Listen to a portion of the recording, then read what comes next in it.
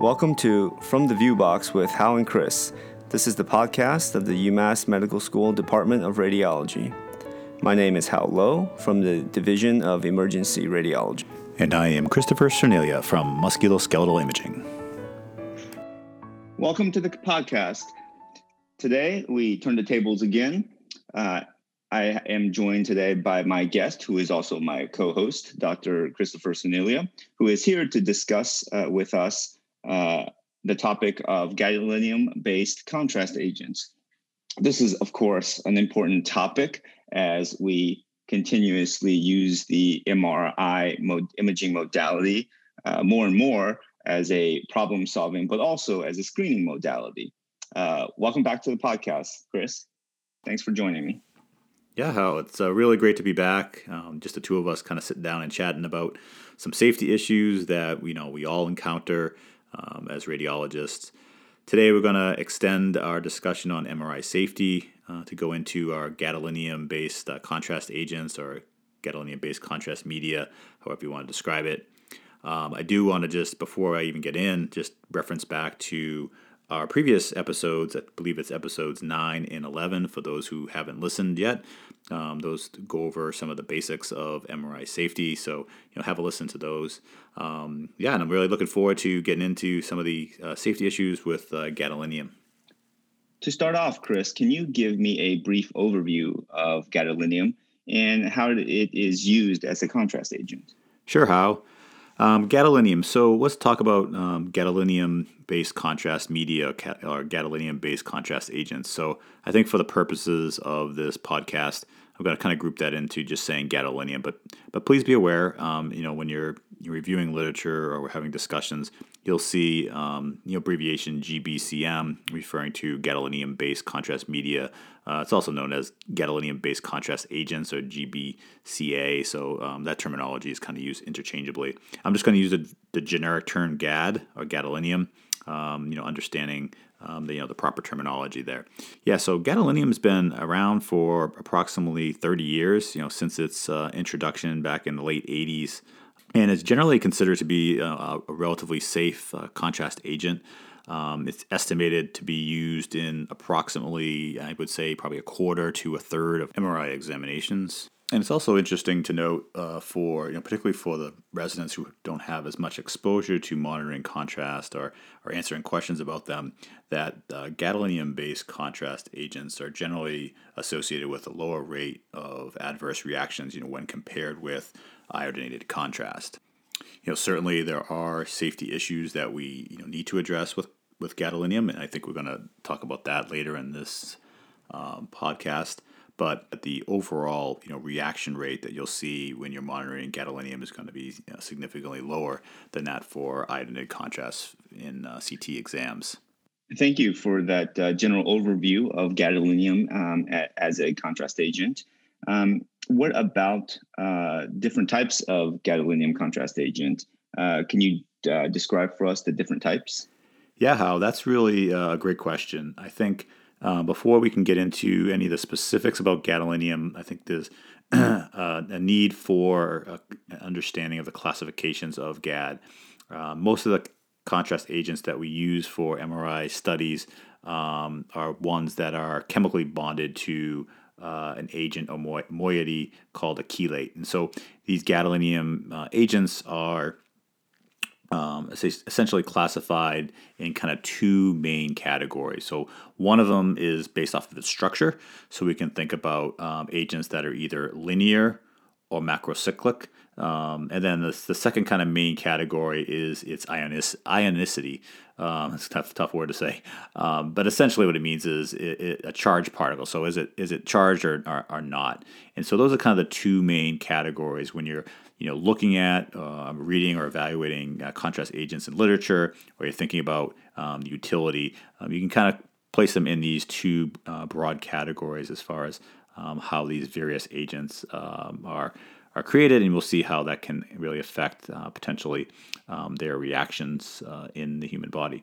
But I think before we get into the specific agents or even the two categories, I just want to pause and just give a quick review of gadolinium so we understand why we do what we do and how it affects the characterization of our different agents.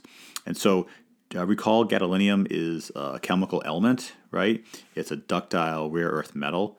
And when we use it in clinical practice, essentially gadolinium is oxidized in a +3 state.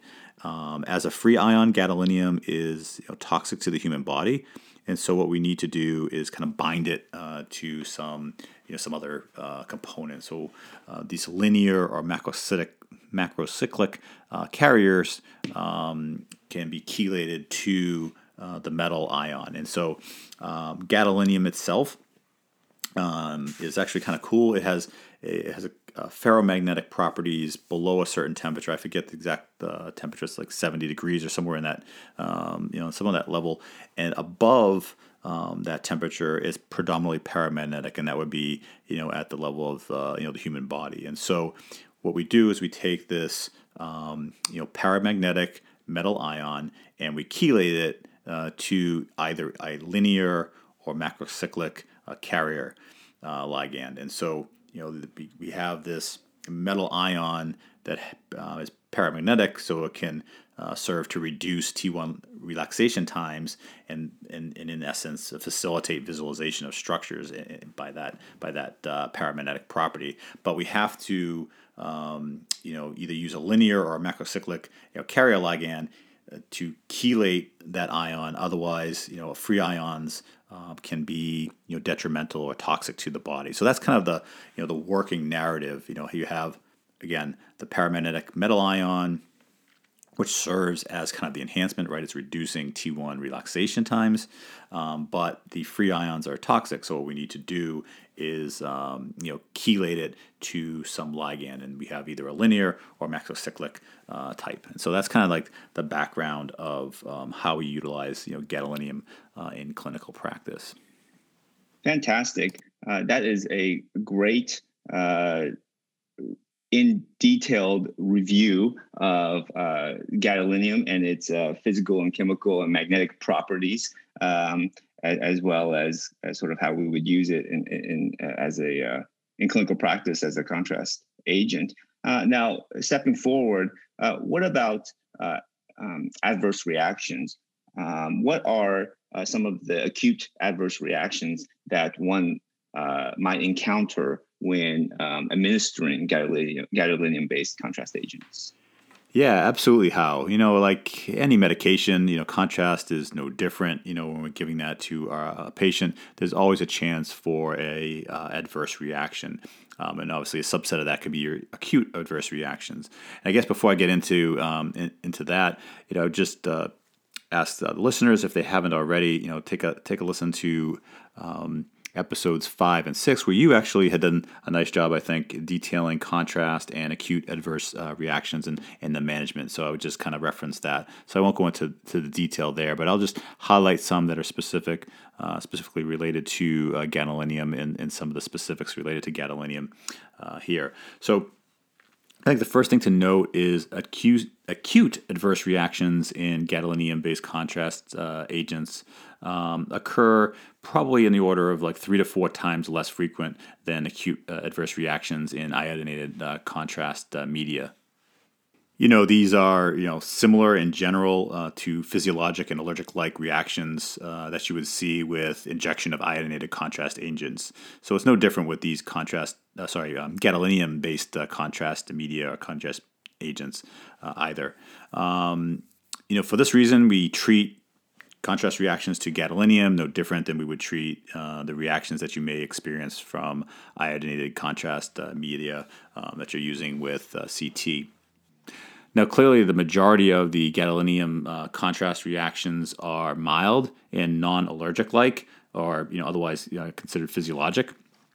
And a good example of these, I think, that we see commonly are you can have a flushing or warm sensation or pain at the injection site.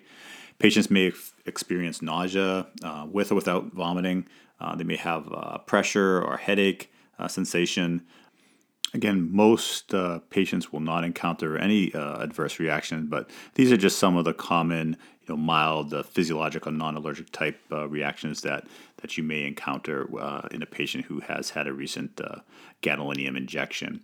Now, the most frequent allergic-like symptoms would include rash, hive or hives, and urticaria.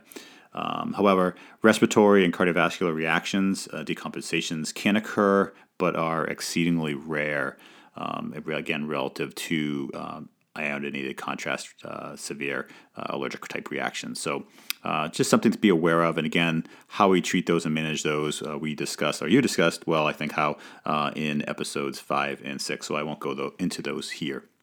Great. Now, one more step deeper into the topic of adverse reactions. Who is at risk for an acute adverse reaction after gadolinium administration, and how do we manage such a reaction?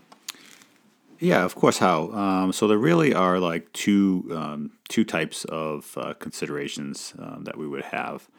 The first is patients that are at highest risk for adverse reactions to gadolinium are really those who have had a previous reaction to the agent. And so this is why it's very important for us to properly screen patients, not only for the magnet, as we discussed in our previous MR safety episodes, but also for the ability to provide gadolinium. So we will ask about a patient's previous experience or reaction to gadolinium. That's really important. That really provides the highest risk stratification for future reaction. So in addition to obviously the patient's previous exposure risk, we can look at lesser risks, and these really include asthma as well as other allergies. And something to really note is the whole idea of a previous reaction to CT contrast or iodinated contrast. This really falls into our other allergies. So the patient is at no increased risk for an allergic-like reaction more than they would with any other type of allergy.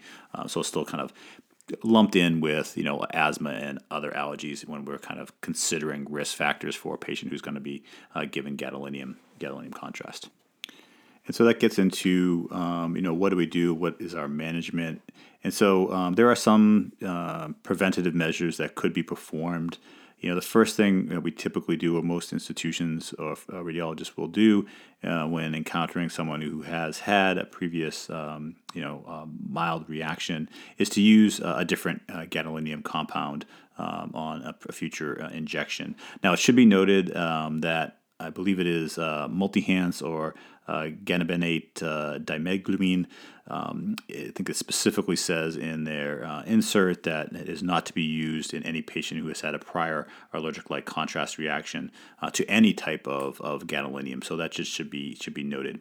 Otherwise, we'll oftentimes try a different agent for these patients. Additionally, pre-medication can be performed as we would with pre-medication with our iodinated contrast or CT contrast agents. The typical corticosteroids and antihistamine could be performed before the injection. Really, the effectiveness of this pre-medication hasn't really been determined, but many will perform this, and oftentimes these will be done in a properly screened environment if there's any concern for a significant reaction. Excellent. That's a great discussion of who and how we should be screening patients for adverse reaction, and as well as how to manage any patients who unfortunately may experience an adverse reaction to gadolinium.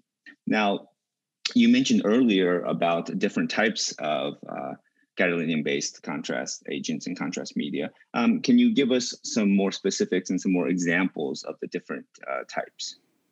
Sure. So like I said earlier, we can really divide these agents into two broad categories, one related to it being ionic or not, and the other related to its structure, either being linear or macrocyclic. And so I think the easiest way is to think about those that are linear and not. So talking about structure first. So there are three macrocyclic agents. Those are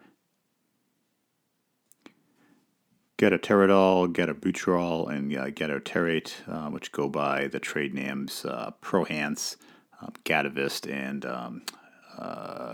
Dotaram. And so those are all our macrocyclic agents. Each of those, both Prohance and Gatavist, or getoteridol and getobuterol, are both non-ionic, whereas the Dotaram or getoterate is an ionic agent. So those are the cyclic, or should I say macrocyclic agents.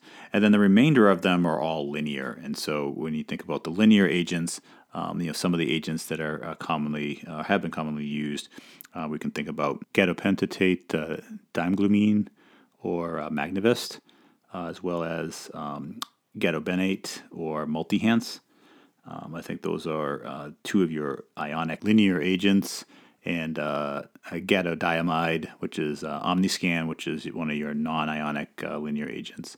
And there's a list I think I'll include in the show notes for this episode that will outline the agents, the ionicity, and the structure for each, which I think is helpful. And so just taking, let's take the structure first as an example. We can look at getoteridol or Prohance, getobuterol or Gatavist, and getoterate or Dotaram. Each of these are considered macrocyclic agents. Of those, only Dotaram is ionic, so the other two, both Prohance and Gatavist, are both non-ionic. So when looking at macrocyclic, these agents are at lower risk for NSF or nephrogenic systemic fibrosis. These are thought to be, more stable agents. There's a general idea. We again talked about earlier how a free ion of gadolinium is toxic to the body. The strength of the ligand to the gadolinium ion, is indication of an ability for that agent to be maintained throughout kind of the circulation, and therefore can be excreted by the kidney. And so a weaker bond, it becomes more unstable, and you have a more likelihood of free gadolinium ions, and thus theoretically more toxicity. So in addition to the structure which we just talked about in these macrocyclics, the other main category is the ionicity or the charge. And so we can look at agents like Magnavist or Multihance, which have which are ionic agents. And when we consider something that is ionic or non-ionic, a non-ionic will not significantly increase the osmolality of blood plasma. Non-ionic agents are near isotonic solutions, and they tend to produce less severe reactions than ionic agents. And so those are just a few general considerations, for the various types of agents and their categories. Well, I think that is all the time we have today. Thank you very much, Chris. Do you have any other comments for our listeners today? No, I think we got a nice intro.